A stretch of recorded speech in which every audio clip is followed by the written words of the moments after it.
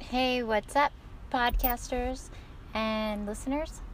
It's me, Lil Extreme, Erica. Hope everyone's having a happy Tuesday.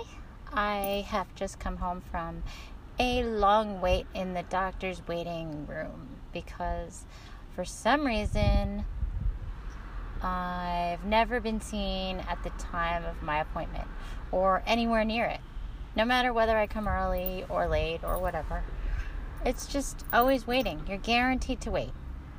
And so on my way out, I saw this cool thing that apparently is non-existent anymore called a payphone. And I'm probably going to post it on one of my many social media places. Not sure where, but there's so many I can't keep up with them. But anyways, I heard that they don't really exist anymore, and that's not true. I'm going to prove it. But I don't see why. I'm just going by what I hear. But I don't see why they would not be existent anymore because, they're really useful if somebody doesn't have a phone or there's an emergency or anything. I mean, why would you get rid of payphones? They're actually a needed thing. Like, not everybody has phones in their pocket.